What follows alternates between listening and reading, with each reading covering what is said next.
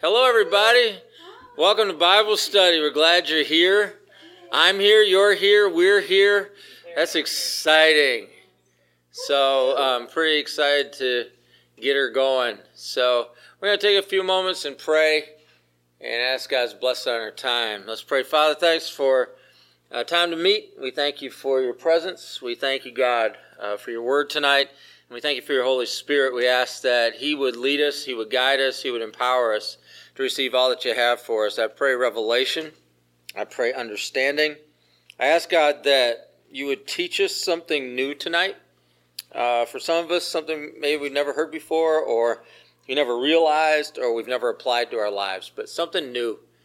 Something that would challenge us, something that would challenge our perspectives, something that would shake us in our ruts, out of that rut. I just pray, Father, that this would be a night of good revelation, good change, good challenge. I ask you, God, that you be glorified through what we do. I pray you'd be blessed and glorified in this time, in this place. If we ask it in Jesus' name, amen. Amen. All right. If you have your Bibles, you can turn with me to Numbers chapter 18. If you need a Bible, you can grab one off the table. We have Bibles and pictures available on the table, photographs for you to peruse. If you'd like a photo, I assume they're there for the taking. So, you feel free to use any of the Bibles that are on the table. We obtain Bibles for use and also to give away. So feel free to take a Bible if you need it. I'd also like to take this opportunity to remind our listeners on our podcast that we have an interactive feature to our Bible study through a website at www.speakpipe.com/, all one word, Monday Night Bible Study. And you go to that spot there, that page. It'll be a button to toggle, and you can leave us a voicemail. It could be a question, comment. It could be in response to something that you've heard on the podcast. It doesn't have to be current. It could be something from the past. Maybe you're going through some of the archives and listening. Or you might just want to say hi or tell us where you're from. We'd love to hear from you. And please avail yourself of that. And it's always fun to hear from people who listen to the podcast. We know you're out there because we see the results. We know that we have people listening all over the world, all over the United States. And so we'd love to hear from you if you get a chance to drop us a line. Numbers chapter 18 and verse 20. I need a volunteer to read verse 20. The Lord said to Aaron, "You will have no inheritance in their land, nor will you have any share among them. I am your share and your inheritance among the Israelites." Thanks. This is referred to what you're seeing being laid out here in Numbers 18, specifically down here in verse 20 and some of the other verses that surround it, is what's referred to as a covenant of salt. Kind of interesting that they use that terminology. That was a very common term in their day, in that region of the world, that there were certain covenants that were referred to as covenants of salt. And what they meant by that was a drawing on the idea of salt being a preservative, of salt being something that was lasting. And so the idea behind that is if you had a covenant of salt, it was something that was going to last. It was something that was going to be preserved. It was something that meant something that was going to go on and on and on. So this is part of the covenant of salt that was being made. And so what we take from that is that this is a permanent binding. This is a covenant that is being made with Aaron. Now, what's interesting about it is that Aaron himself, the person Aaron, he was not going to enter the promised land. Right? Who entered the promised land? Joshua and Caleb. They're the only two. So Aaron was part of the generation that was going to die in the wilderness. He would never enter into the promised land. And so when God was making this covenant with Aaron, Aaron was representative of someone else. He was representative of the priesthood. He was representative in a somewhat lesser sense, but still representative of the Levites.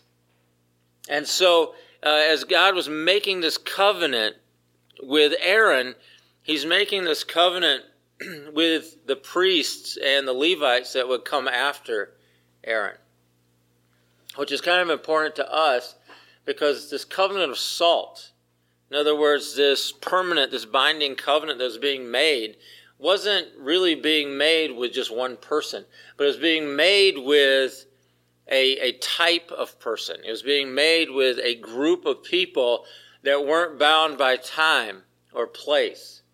Because obviously it wasn't for him. It was for those that would come after him. It wasn't just for him as a person in that time and that place, but it was for a type of person that would still exist long after Aaron was dead in the wilderness, because it was being spoken forth into the future that Aaron would already be dead in. So, looking at it that way, I want you to think about us. I want you to think about us as not just whatever you are or whoever you are, but in the sense, a spiritual sense about who you are. You know, not necessarily that you're English or Irish or German or Mexican or Guatemalan or Nicaraguan or whatever you happen to be, or South African or Dutch. Who? Alien. That's more on the spiritual side. But, I mean, you know, you think about, you know, all the different backgrounds that might be represented. Scandinavian. Russian. Eastern European. Asian. Yeah. All right, then you've got your native peoples. I'm sure I'm forgetting somebody, so don't be offended. But what I'm trying to say is it's more than that. We as a people, we have an identity in Christ that we've been given. And so part of that identity in Christ is that we are a type of people, a kingdom of priests. And it's important that we see ourselves that way. And I want to speak this, especially to those of you that came out of a more traditional background, where there was this huge division between clergy and laity, where that idea was a big deal. I want you to think about that for a second. And I want you to let it sink in that that division wasn't always so. It didn't always exist within the church. And every movement that God raises up, the subsequent movements that have been raised up over the years since the Reformation, since the restoration of certain truths that have come back into the church. You know, you think about every movement like that. You think about all of the movements that took place, say, from Martin Luther forward in history. They restored certain truths to the church. You know, Martin Luther, salvation by faith, grace, and the work of grace. And bringing people back to the Scriptures and translating the Scriptures in such a way that people could actually read them. And they didn't have to be told what they meant, but they could read them in their own language and understand them themselves. I mean, these are certain truths that were restored during that time frame. And every one of these movements, the Wesleyan movement, that they came forth, restored certain truths to the church about the importance of knowing the Word of God, the importance of studying the Word of God, the importance of holiness, the importance of allowing God to really mean something in our daily lives, of living and what that means to live as a Christian. It restored worship to the church. The Wesleyans restored the idea of evangelism, church planting, those kind of things. All of these movements were an important part of God restoring certain truths. The Pentecostal movement restored the baptism in the Holy Spirit. That whole day of Pentecost experience that had taken place and the gifts of the Holy Spirit being restored. And as you look through time, what you see is that these movements began to crop up even more quickly behind one another, and these truths were being restored even more quickly up until today. So the truth of the matter is that we are priests. And that was something that was being restored back at the Reformation time and has been restored all throughout history. With these new movements, at the beginning of a movement, you don't really see a dividing line between the clergy and the laity. But as a movement grows and matures, gets old, you see more and more of a dividing line. You see that the clergy will dress differently than the laity. You'll see that the clergy will speak differently than the laity. You'll see that there will be a division and a separation between the clergy and the laity. And this all takes place over time. And I'm a firm believer that that's not really how things are. I'm a firm believer that we're all part of the same body, and we may have different functions, and we may have different giftings. We may have different things that are going on that God wants to do in and through our lives. We may have a different call on our life. There may be a lot of things that separate us in a sense, but they all join us together into one body. And so it's always kind of interesting. I was just working with somebody today that goes to church here, but we were in a different context. And so I'm working with this person, and something came up, and I made a joke, like a funny. Yeah. And the person commented and said this. I didn't respond to what they said, but the person commented and said, "I love it that you're so real." And I thought to myself, how else would I be? I mean, I'm real. I'm a person. I mean, seriously. But I understood what she meant because she comes out of a traditional background. She comes out of a background that there's this huge separation that I've never believed needs to exist. My early years, my grandfather was a pastor in one of those denominations where there was a big separation between the two.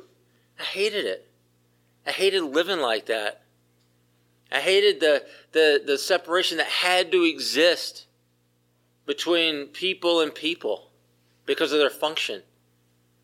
And so I learned to not like that firsthand, watching it as a child, enough that when it came time to figure out what my life was going to be, it wasn't going to be that. When June and I were talking about getting married, that was one of the things that really, really concerned her. She's like, I don't want that. I don't want that for me, and I don't want that for any of my future kids. I'm like, well, I'll do my best. That's not what I'm going to do. She's like, I don't want to have to hide the good china and the good silverware because people are coming over. But she grew up in a church where the pastor felt the need to do that. Because if you look too successful, then they're going to cut your salary. Yeah. So, so that was a conversation we had to have way back then. It's like, we're not going to do that. Not going to do it. And so here we are. We're at this place in Numbers. We got a covenant of salt being made with not Aaron, but a priesthood. And this covenant was going to go on. It was going to be binding and permanent. But we're the priesthood. Somebody look at 1 Peter 2:5.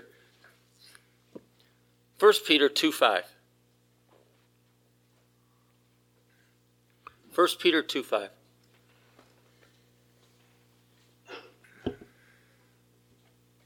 You yourselves, like living stones, are being built up as a spiritual house, to be a holy priesthood, to offer spiritual sacrifices acceptable to God through Jesus Christ.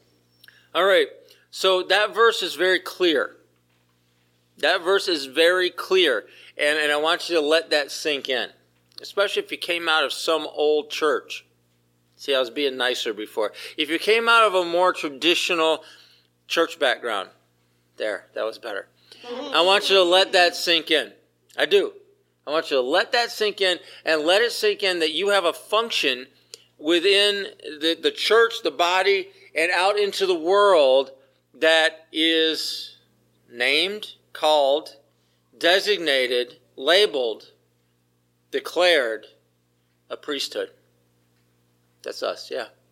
So, in acknowledging that that the covenant made through Christ's blood was like the better covenant, that's like the one, does God ever still make, or would he ever make a covenant with his people today? I don't know how. Right. Because we've already reached that pinnacle of it's the ultimate. Right. Right. I wouldn't even know how that would happen. Yeah. Yeah. Yeah. I mean, I don't know. Yeah. It'd be like we're already up to 11. I mean, where do you go? I mean, you turn it up one louder, but I mean, we've already gone one louder. There's no more. But what if you put 12 on? No, it's 11. It's done. Yeah. It's a good point, right? It's a good point. And so what happens here is that we find out in this covenant, establishing that we're the priesthood. We're Aaron in this scenario. I mean, Aaron and all that would come after him. Well, we're coming after him. Here we are.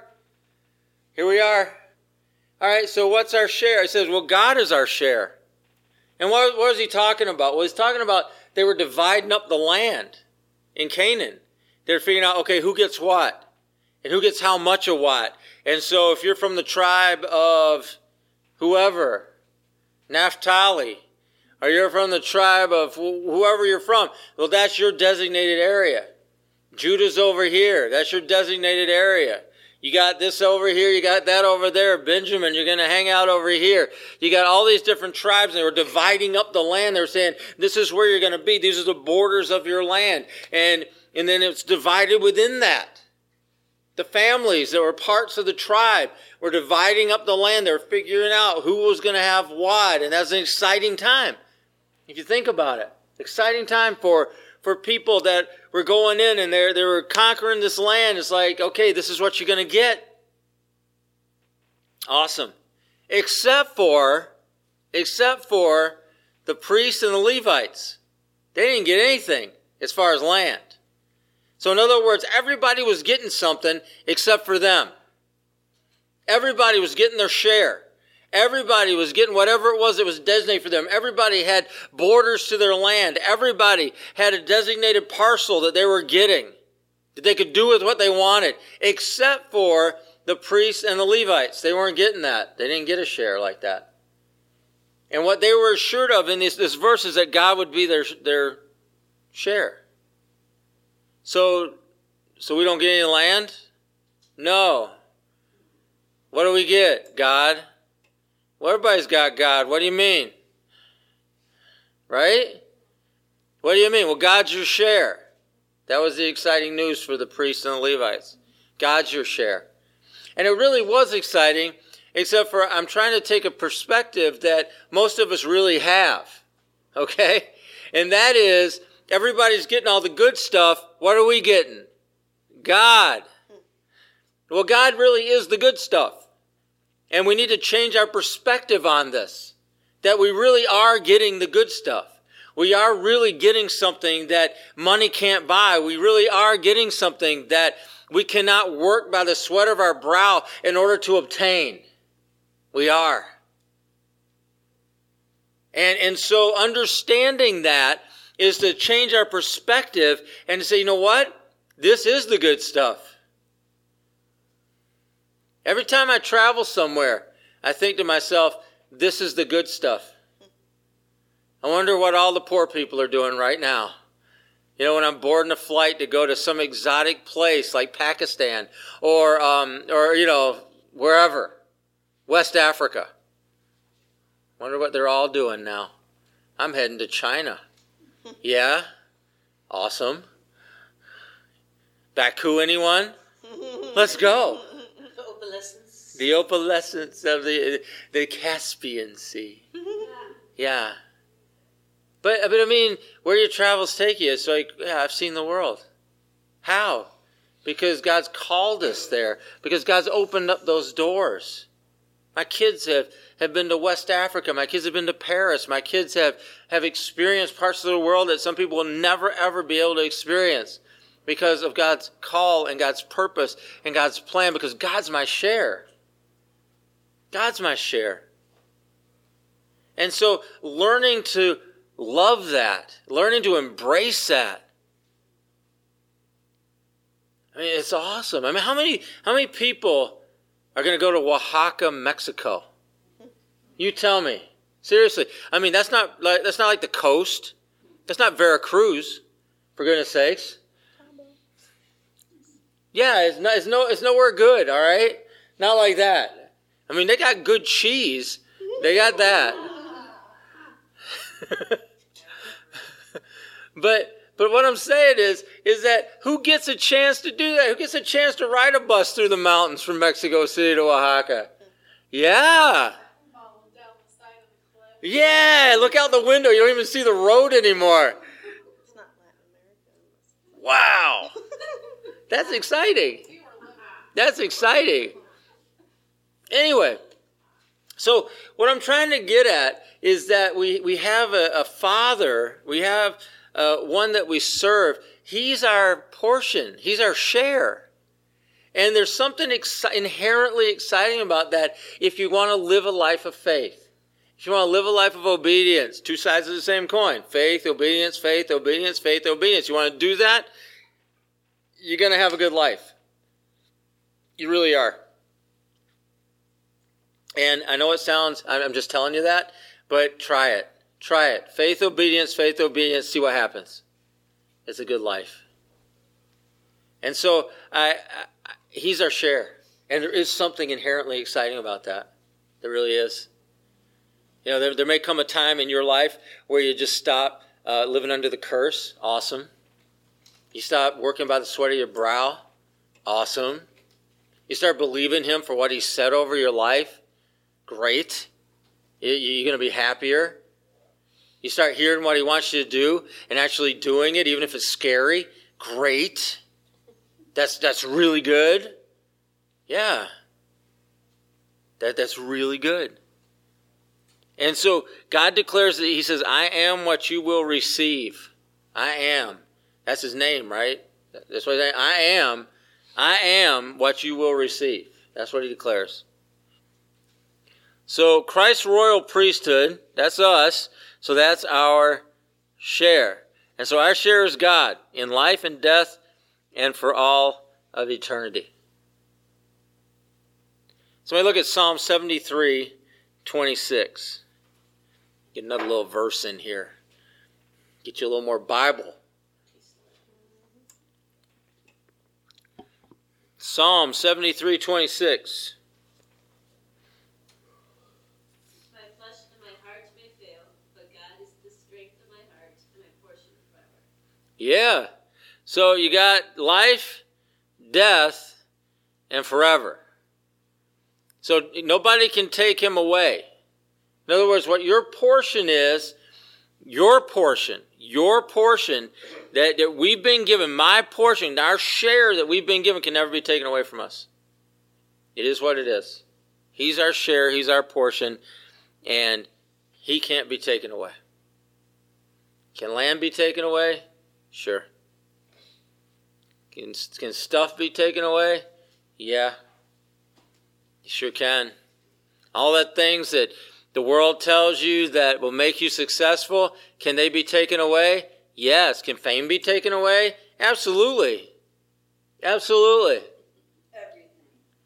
Everything. Everything but God and a nagging wife can be taken away. Well, no, that's the lesson of Job. I'm not saying that. I'm just saying that's the lesson of Job. It's possible. So that's the problem, right? If you put your trust in that. That's a problem if that's what you've been working by the sweat of your brow to obtain. That's a problem because it could be just taken away. Governments take away stuff. It's what they do. It's what they do. They exist to take your stuff, pretty much. I mean, we're pretty much over 50% getting taken away from us already. Then they'll take more. You start listening to people that, are running for president or whatever, they just want to take more. All right? We'll just take more of what you earn. You go out and you work. You're working by the sweat of your brow for what? Stuff. All right? Great. But half of what you're working for gets taken from you before you even see it. Your income is confiscated before you even see it. That's what you're working by, for the sweat of your brow for? Is for an income that half of it's confiscated, 40% of it's confiscated, 30% of it's confiscated before you even lay eyes on it. Gone. You think about your paycheck, that's 30, 40%. Now start figuring in other taxes. Start figuring in all of your sales taxes you're paying all the time. 8% here, 8% there, 8% here, 8% there, right? Those of you that own property, you got property taxes, school taxes, county taxes. Yeah. It climbs on up there.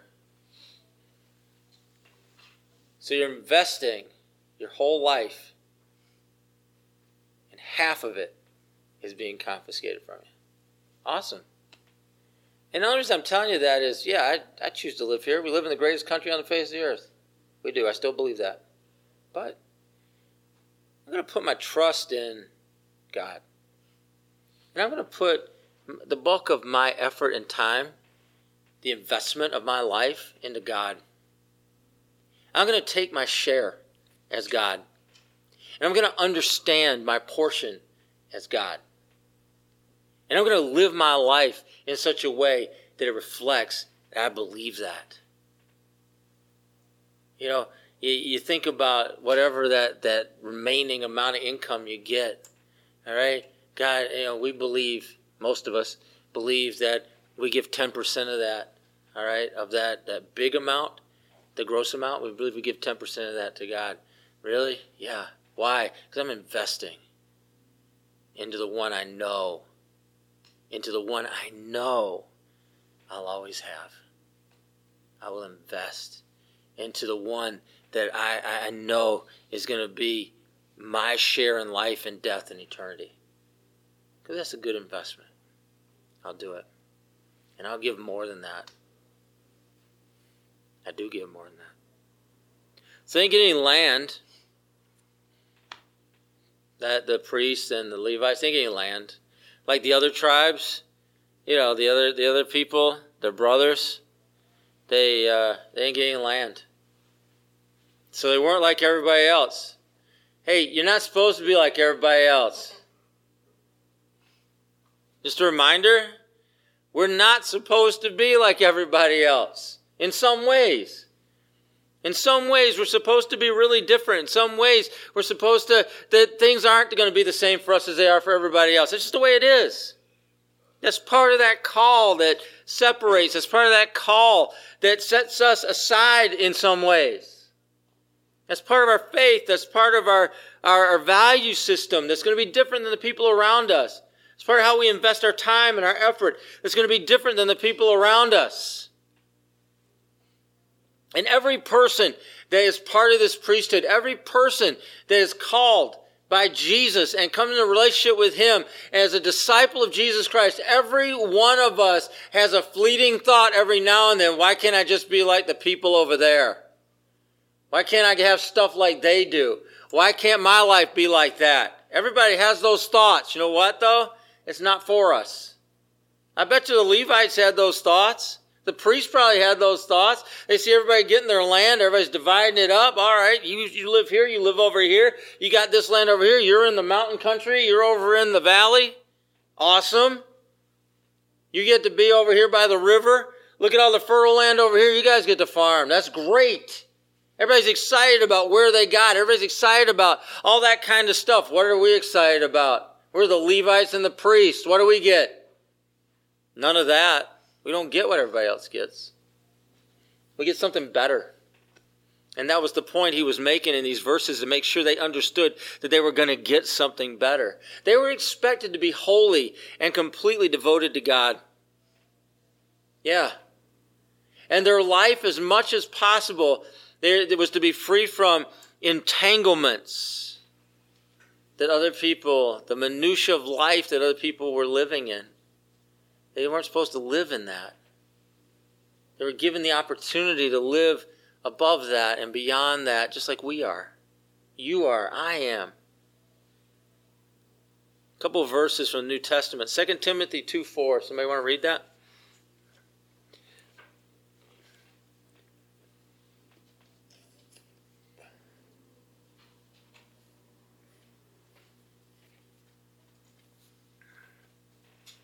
Second Timothy 2:4. No soldier gets entangled in civilian pursuits, since his aim is to please the one who enlisted him. Thank you. And the word picture in that verse of a soldier is his sword, because there's swords are on their side, and they would generally wear a cape. That their cape would get wrapped around their sword in such a way, because they weren't paying attention, that they would be so entangled they weren't able to draw their sword to do what soldiers do. And they left themselves completely vulnerable and open to attack without being able to defend themselves. That's the word picture in that. And I'll never forget, I was going through life. I had just gotten out of college. I was a Christian, a young Christian. And somebody spoke that verse to me. And at first I kind of ignored it, and then I started looking at my life at that point. It was the summer after I graduated from college, and I was busy with many things. Too many things. And someone spoke that verse over me. A friend spoke that verse over me. And it took me a few days to really let it sink in and really think about what that meant to me at that point in my life, about getting entangled because I'm not paying attention, about going through and doing the stuff that I want to do but not really taking care to be the soldier that I'm called to be, and finding myself in a super vulnerable situation, super vulnerable to attack without being able to defend myself. And because of that word that was given to me in season, and it was this verse. It wasn't like some flowery prophetic, thus saith the Lord or anything. It was just this verse, all right? But because it was a word in season, it's something I never forgot.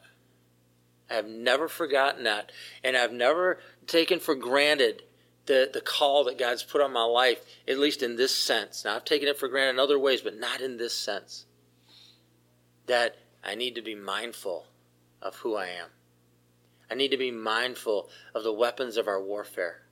I need to be mindful and pay attention to what's going on in my life so that I'm not left completely defenseless in the day of attack. Stuck with me. Another verse, 2 Peter 2:20.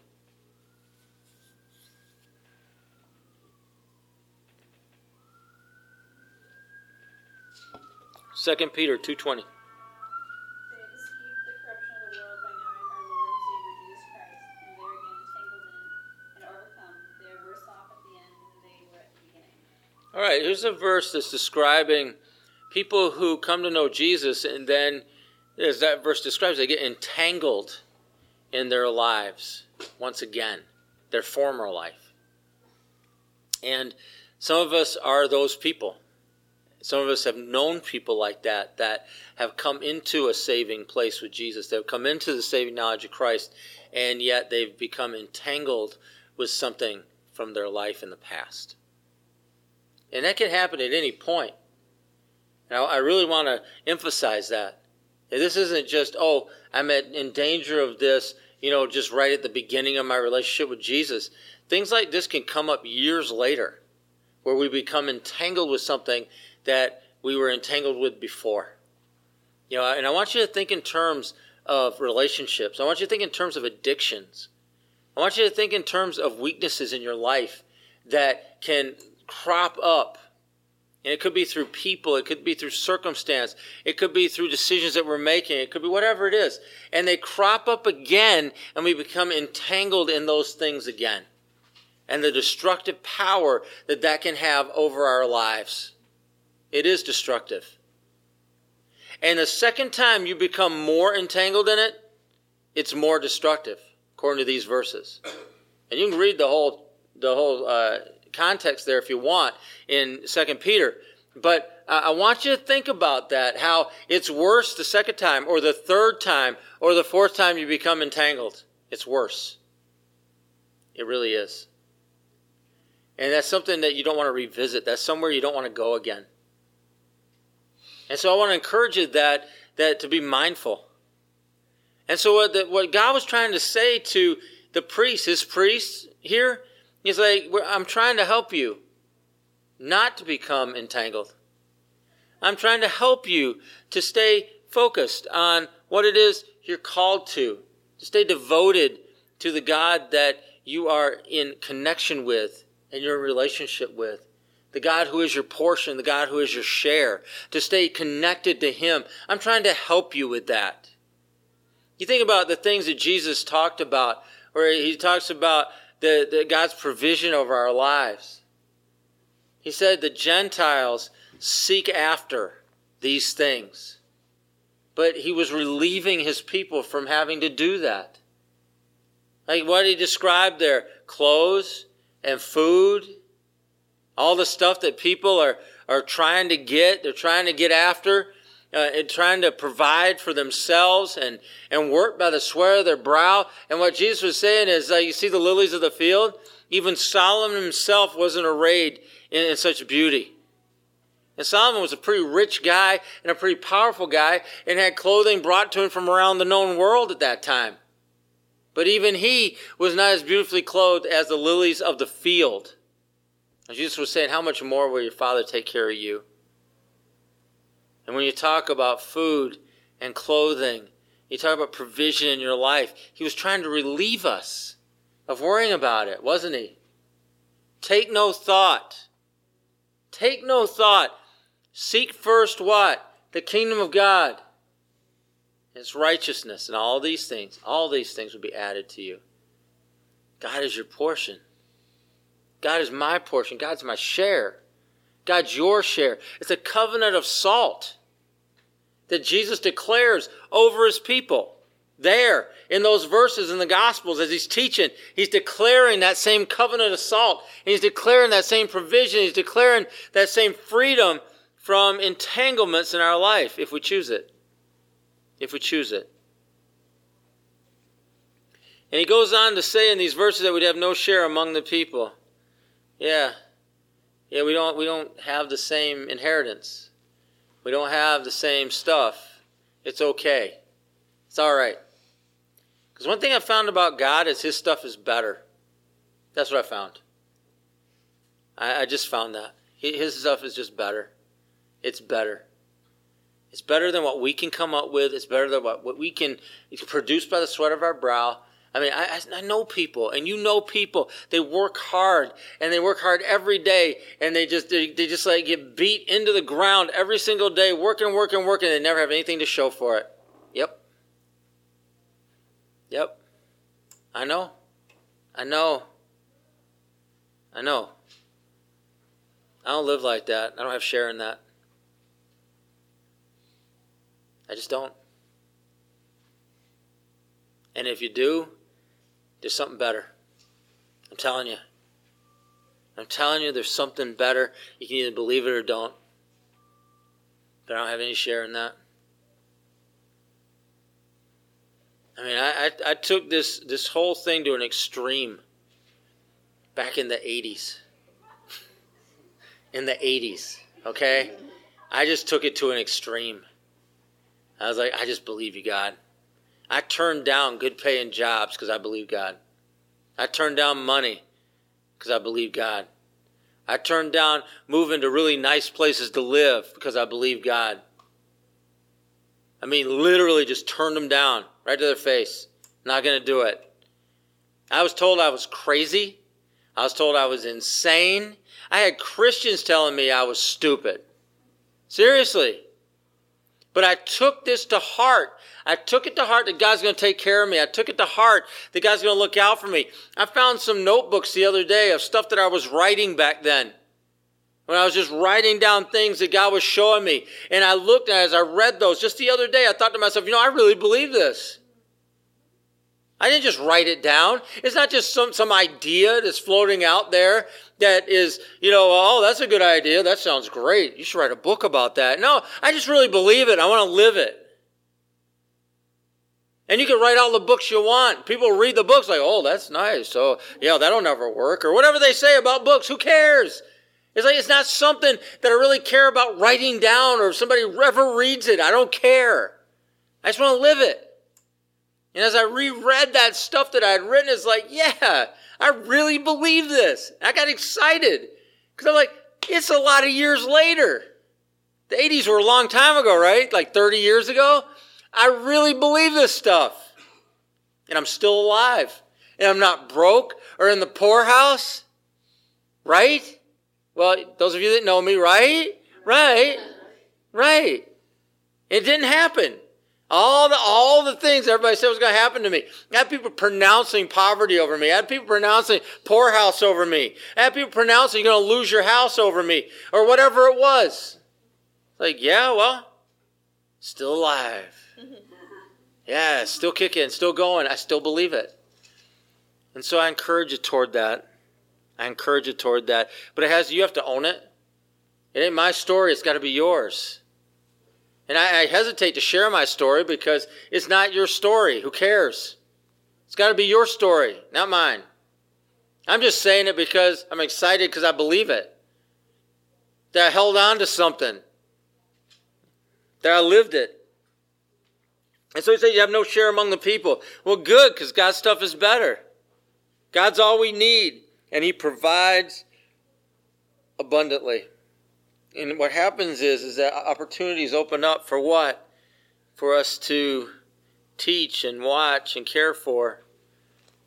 And there's an idea here that God's people, and he's talking specifically to Aaron and who he represented here, but God's people could live with more zeal in their life. Anybody know what the word zeal means? I didn't look it up, so if you want to look it up, you can just type it in and look it up. But the word zeal. God's people can live with more zeal. Gusto. Gusto's nice. Anybody look up zeal real quick? Just give me a definition. Great energy or enthusiasm in pursuit of a cause or objective. Yes. Great energy and or enthusiasm in pursuit of a call or objective. That was the idea that is being brought to Aaron. That's the idea behind the statement that God is making to him. That's the idea of freeing him from the entanglements of worrying about a bunch of stuff. That's the idea of God saying, I'm your portion, I'm your share. You're not going to have a share like other people have. Why? So you can live your life so that your existence in Jesus, your existence in God, can be one that is marked by zeal. I like it. So here we are, expectations. This is it. This is where it comes down to. What's our expectation? Well, for some of us, we need to change it. If you're looking to live like everybody else, bad expectation. That is not what God has for us. He's our share, not what everybody else gets. What do they get? I don't know, whatever. Fame, fortune, and everything goes with it. I thank you all. That's what they get. But what do they actually get? It's, whatever it is, that's not our share. Our share is God. Our share is Jesus as a New Testament priest, kingdom of priests. That's our share. And so we need that kind of an expectation that there's an old-fashioned saying that I want you to take as a nation of priests, as Jesus' priest. I want you to take this. We live of the altar. All right, old-fashioned. That's an old-fashioned way of looking at things. But really, it's how we live. We live the place, we live of God. And we live a life of sacrifice, obedience, faith. That's how we live. That's what God's called us to. And we become unentangled as we can begin to reset our expectations for what this life's going to be. Because we serve a God that really abundantly provides. He really does. And the only way that you ever know that is by allowing Him to provide. That's the only way you ever know. You put yourself, and you've heard me say this lots of times, in a place where faith is possible. If you always live in a place where faith isn't possible, in other words, everything's taken care of. Oh, you're a great budgeter. That's awesome. Everything's taken care of. You never have to have faith. You never have to really, do anything out of faith. It's like, I've saved my money. I've got all the bills paid. You're a wonderful budgeter. That's great. And I have nothing against any of that. I think being a good steward is an important part of being who we are. I really do. I think that. But every now and then God calls us out to something. And He will call us into a place. And that place is going to be a place where faith is possible. And whether that's out onto a mission trip or out into evangelism, or He calls us out in a service to give a prophetic word or sing a prophetic song or play a prophetic song or whatever it is, to give a message in tongues or interpret a message, whatever it is. But we're out there and we put ourselves out there where? A place out of our control and a place out of anything that we've provided for. A place away from all of that and a place where faith is possible. That's why we know. That's how we know. I know early in my marriage, we didn't have a lot of money because I turned down all those great jobs. And you don't think I ever thought about that? Some months? Seriously? Bills are coming due? I got a mortgage coming due? All those people, they're going to be right this month? Finally? We're not going to be able to make our bills? We're going to go in the poorhouse this month? Is that what's going to happen? We're going to lose the house? Everything I thought back and said, man, I should have taken that job in San Diego, man. You don't think that ever came up? Yeah.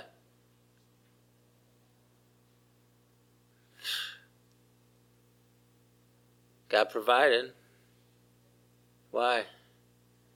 We were in the place. Because that's what He does. That's what He does. We're in the place.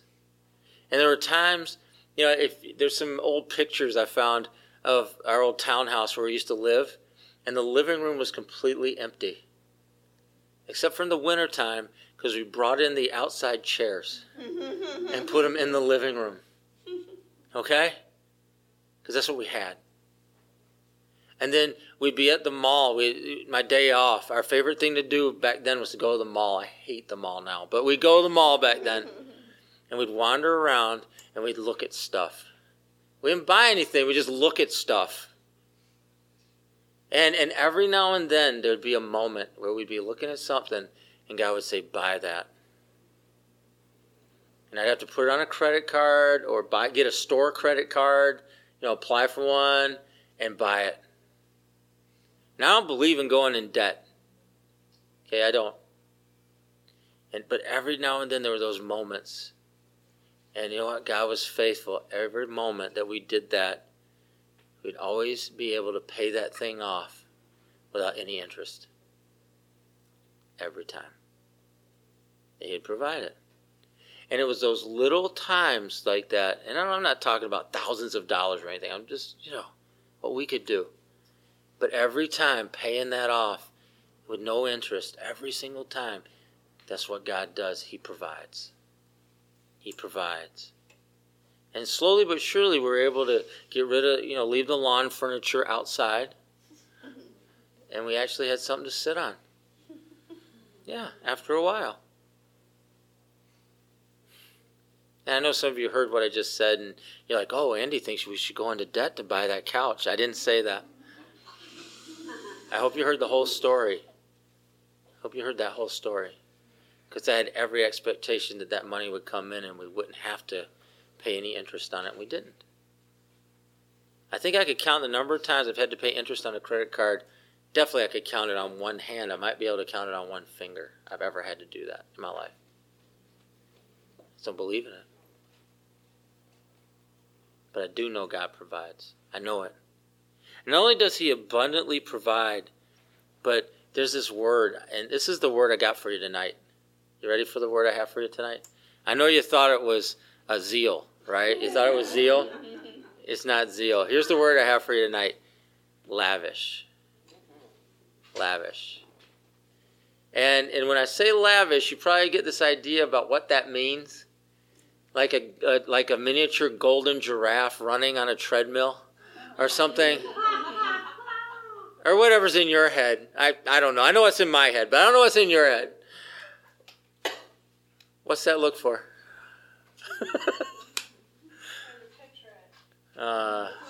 It's awesome. Anyway, but lavish, really, the beginning of the definition of lavish, you want to hear what it is?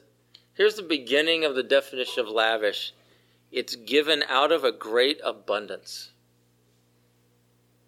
When you hear that word used, like someone is going to lavish upon someone else, they're giving out of a great abundance. And that's how I want you to see your Father. That's how I want you to see your God, that he wants to give to you out of a great abundance. Because that's what he has. He has a great abundance. He has everything. And whatever he doesn't have, he just speaks it and he's got it. There's nothing impossible. There's nothing too great. There's nothing beyond what he has. And he's ready, and I believe he lavishes that a pouring forth. And this is the second part of the definition. In other words, first of all, it's given out of a great abundance, but it's a pouring forth without restraint. A pouring forth without restraint. That's who I believe is my Father. I mean, not my earthly Father, but my heavenly Father. That's who I believe he is. And that's who he shows himself as to me. And so I want to encourage you that he is able. The limiting factor on this isn't him. The limiting factor on this is us, you. That's the limiting factor. And I want to encourage you that you serve a lavish God. You serve a God of great abundance and provision. And really seeing it that way has a lot to do with your perspective and what you really value. Because I'm not sitting here saying he's going to give you $1 million. Because I really don't see him. Is that how he works all the time? I know he doesn't. I really don't see it as him going to do whatever you have in your head about that. I don't know that's the case, but I know that he is abundantly providing and lavishly providing for our lives. And in order to experience that, see it, and live in it, it has a lot to do with your perspective and your expectation. So if you're sitting here tonight and you're not worthy of that, guess what? What's your expectation level? 0 or 10? 0. 0. Or if your expectation is, well, I do all these wonderful things for God and I'm like the best Christian ever and I deserve all this, so God poured out. What's your expectation level? I mean, in the reality of it. Not in your head, but in the reality of it, 0. Because you're expecting the wrong thing. 0. And so somewhere in there is this idea, well, I'm a child of God. I have a Father who loves me, who wants to provide for me, and has every means necessary to do so.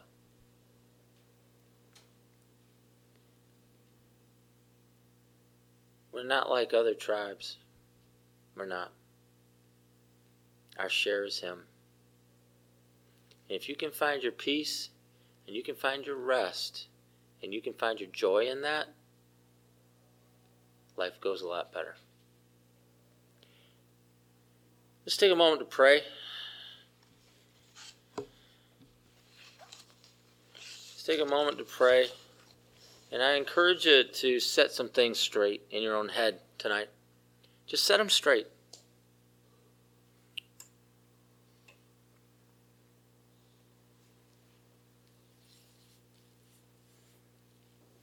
Heavenly Father, thanks for loving us so much. And thanks for a covenant of salt with your people. You declare that we're a holy priesthood. We're just going to believe you on that one.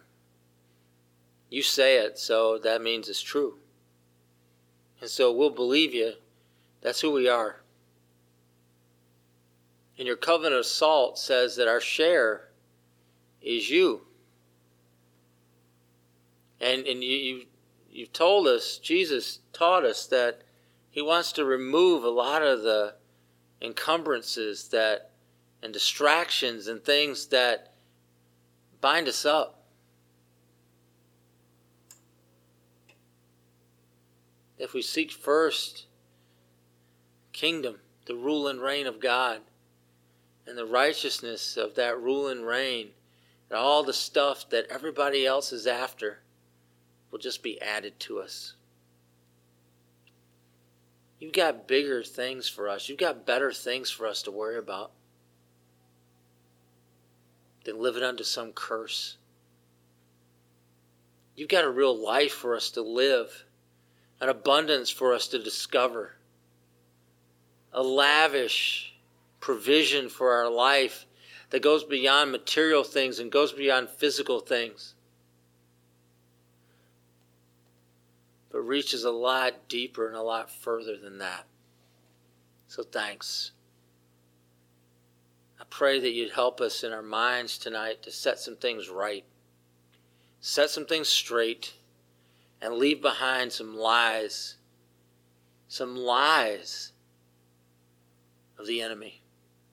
Just leave them behind and take hold of some truth tonight. So God, thanks. I pray that we are a people of zeal for you. Our lives would reflect a relationship that's so deep you live in us. A zeal.